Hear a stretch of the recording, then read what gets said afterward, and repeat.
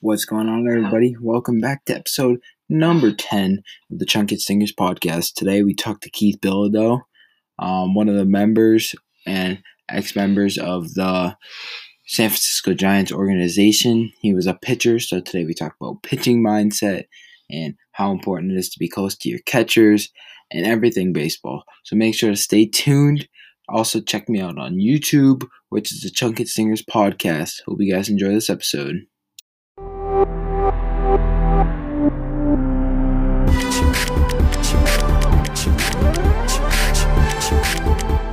Yourself. So go ahead and introduce yourself. My name's Keith Bilodeau. Born and raised in Falmouth, Massachusetts.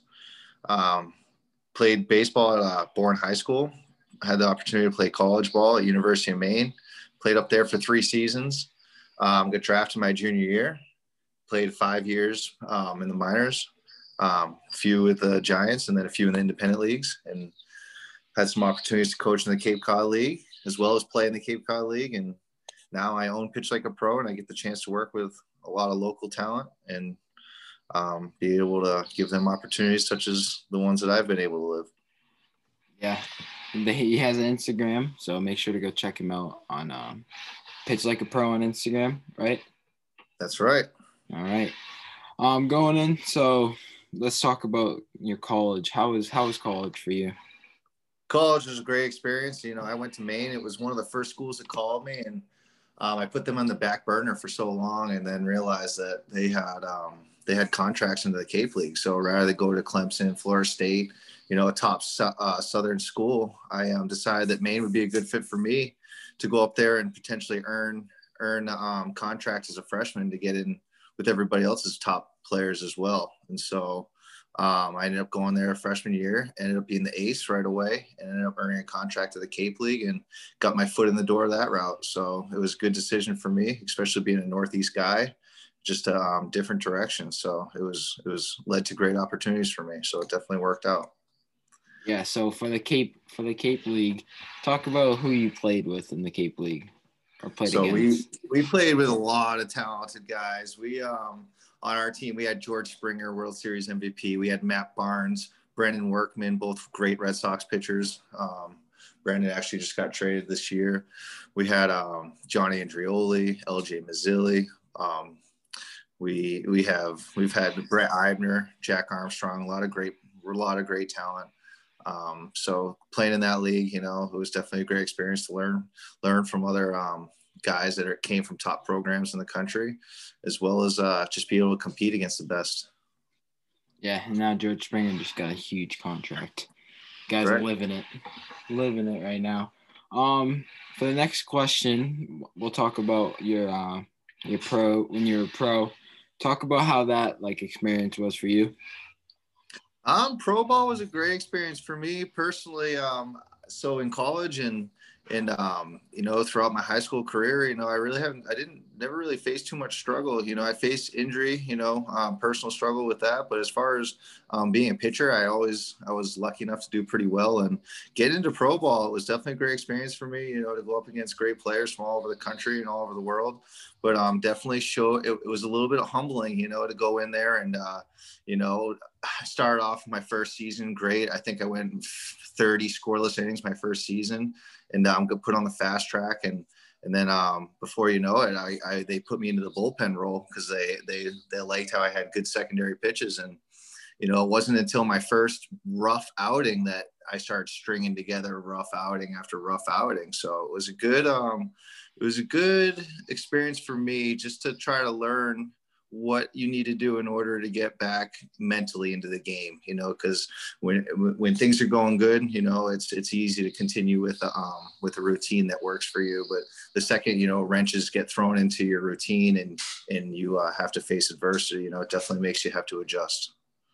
Yeah. What was the big difference from you played the Cape League, so I guess you had a little bit of the biggest difference. MLB. Yeah, the biggest difference was just being able to wash a bad outing, you know, especially because there's so many factors that you can't control. Who gets you know, it all comes down to who gets paid more money, who gets promoted to the next level. You know, you're playing against with all your buddies, but at the same time, you're competing for very few limited spots. So it wasn't until it was definitely just being able to move past a bad outing, you know, that struggled for me personally. I'd go home, I'd stare holes through the ceiling all night long, whether it's back in college and when you were playing for fun. I mean, it's easy to get over an outing that you didn't do so well, especially as a starting pitcher. You have a whole week to get back on your grind. And for me being a bullpen guy, you got to be ready to go that next day. And I just wasn't fully mentally prepared to go. And it was something that snowballed on me, and it was a great learning opportunity. And I definitely stress the mental part of the game to a lot of players that I work with, because it's definitely something that I've had to clean up for my own personal performance. Yeah. Sticking on the mental side, you almost kind of answered the question I'm going to ask, but like, how important is it for pitchers to have that mental side and read? Like, I see some kids now just reading books about pitching just so they can learn early the mental side of pitching because of how big it is and how you pitch, basically.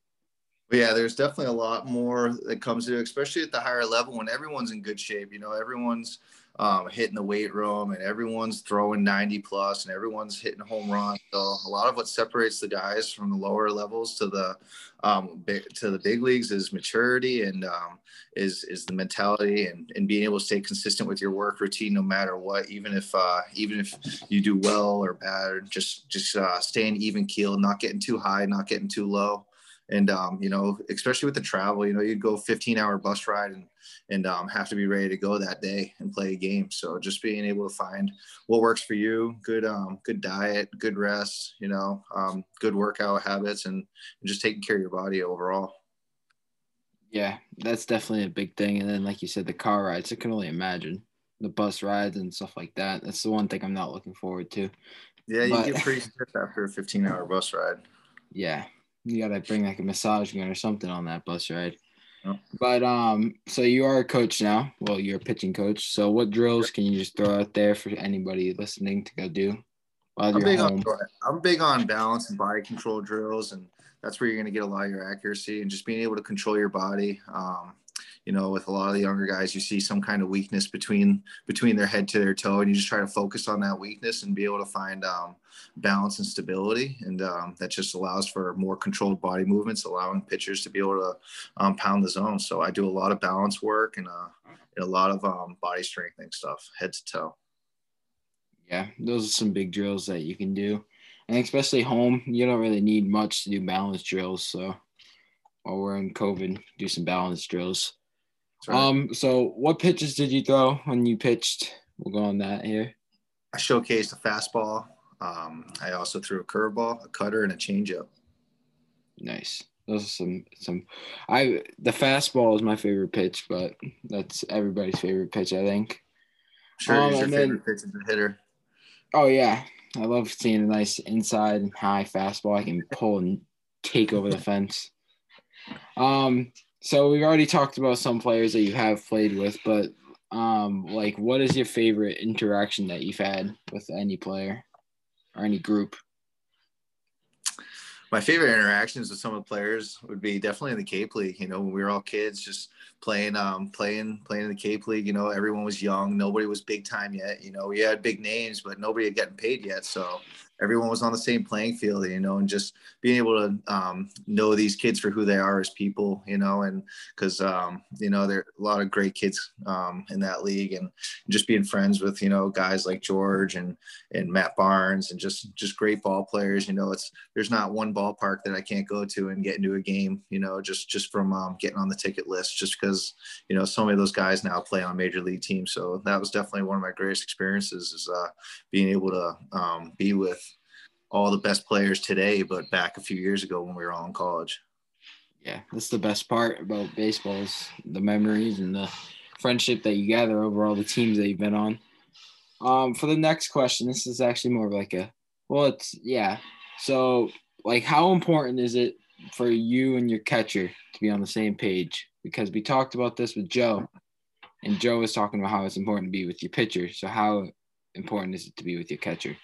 Well, yeah, I can't stress that enough. You know, Me personally, all my best friends on the team were always the catchers, and I would either room with another pitcher or a catcher and just try to always pick their brains. And another, so in the bullpens, I would either sit next to catchers or I'd sit next to the lefty pitchers. Being a righty pitcher, I'd like to see pick the lefties' brains because they use the opposite side of their brain and just try to hear all different aspects. I really enjoy working with good catchers. It wasn't at the Cape League when I was pitching with Tony Caldwell, who was Auburn's catcher. He was one of the best catchers in the country, runner up behind Buster Posey that year. And him forcing me to go cutter into a lefty. If you miss into a lefty, you're put into a volatile spot there. That's where they like the ball. So just working with good catchers that forced me to become a better pitcher. Going righty change up, going cutter in on a lefty. Once, and especially pitching a wood bat. It's just totally different. So just having catchers that you trust to help take you through the game. It definitely makes it a lot more enjoyable working with a catcher and putting your trust in them. And it makes for definitely a good killer combo when everyone's on the same page. Yeah, and you kind of have to, as a catcher standpoint. You don't want guys throwing 90 at you and you don't know what's coming. You don't trust them to throw a strike. So, have you ever I don't know if you got to, but did you pitch to Buster Posey? Did he ever catch you at all? Bullpens. Yeah. Posey was always really good with catching some of the younger guys' bullpens. Catchers during spring training are always busy. They bring up a whole bunch. So it's one of those things where obviously Posey was a big league catcher at the time. He was very good as far as being able to give young pitchers feedback. That was always gold. But yes, I've had some opportunities to work with Buster and definitely a few other great catchers in the organization. Andrew Susac, he was one of the great catchers. Chris Munley, he's in the big leagues now with the Orioles. So definitely a lot of good catchers in that organization. Yeah. Posey's one of the greatest of all time. So yeah, he's definitely the best catcher I've worked with. He's elite. Sticking on, well, actually, we'll go over. So you already said some things. So in COVID perspective, what are some things besides just throwing bullpens, but getting ready for the season coming up? What do we got? 2-3 months. What do you suggest players start doing now? And that COVID never happened and do what they got to do. I'd say stay hungry and continue to get after it. You can't control what's happening. All you can control is your attitude and your effort. And I believe all those players are accountable for themselves and getting their own work in and not coming up with excuses off of something that's happening and just being accountable for themselves. And that's a big part of the biggest things that I tried teaching the kids in the Cape League is not just teaching them how to be good college players, because they're already the best at their colleges, but teaching them how to be good professional players as well. And that just goes for taking accountability for themselves, not having a trainer there to run them through their workouts, just leaving players more accountable. And that's what separates a lot of the minor leaguers from the big leaguers. Yeah. Minor leaguers, they either can't afford it or they won't be able to get one for a personal trainer, so they just got to do them themselves. So minor leaguers definitely of what I've seen. Obviously, the big leaguers work a lot and they work hard to get up to the big leagues, but these minor leaguers are just working every day because they have some big leaguers have a spot. Yeah, you can lose it, but the minor leaguers are trying to get to that spot. So the more they work, the farther they go up in the ranks. So. Yeah, it's getting a little tougher right now. They're taking away some minor league teams, and there's a big logjam of some great talent out there. So it's going to make for a very competitive minor league system, and even the independent league should be pretty competitive this year. Yeah, I was talking to one guy. His name's Ryan Fitzgerald, and he was talking about how he hopes that people didn't take it as serious as it needed to be. So he's like, I've been working hard. I've been doing the stuff that I need to. He said he's been using this time to focus on certain things instead of when you're with a trainer or a coach, you work on something, but he's working on his craft. So he's been working hard. So he's hoping that other guys haven't been taking advantage. Not hoping, but almost hoping that other guys haven't been doing it. So he gets the spot instead of other people. So he's been working hard. Yeah, it's you versus you every day. You versus you. If you can do the best that you can do rather than pick your head up and see what everybody else is doing, then that's what's going to lead to the better end result. Yeah, that's basically what Joe said too. He's like, be The only way to be good is to be better than yourself yesterday. He's like, he doesn't like saying that, but it's the truth. So, Yep. all right. Well, thank you for coming on here. It was a very good podcast. Yeah, Where you can got they? it, man. I already said your Instagram, but where can they find it? Yep, it's at Pitch Like a Pro on Instagram, and you can find me there. All right, sounds good. Thank you guys for listening to the Chunkhead Singers podcast. Hope you guys enjoyed this episode. Make sure to check Keith out on Instagram. That's Pitch Like a Pro on Instagram. Also, check me out on Instagram. It's Chunkhead Stingers on Instagram or Chunkhead Stingers podcast. Again, and then check us out on YouTube. It's Chunkhead Singers podcast. Thank you guys for listening. Hope you enjoyed this one. Be on the lookout for episode number 12.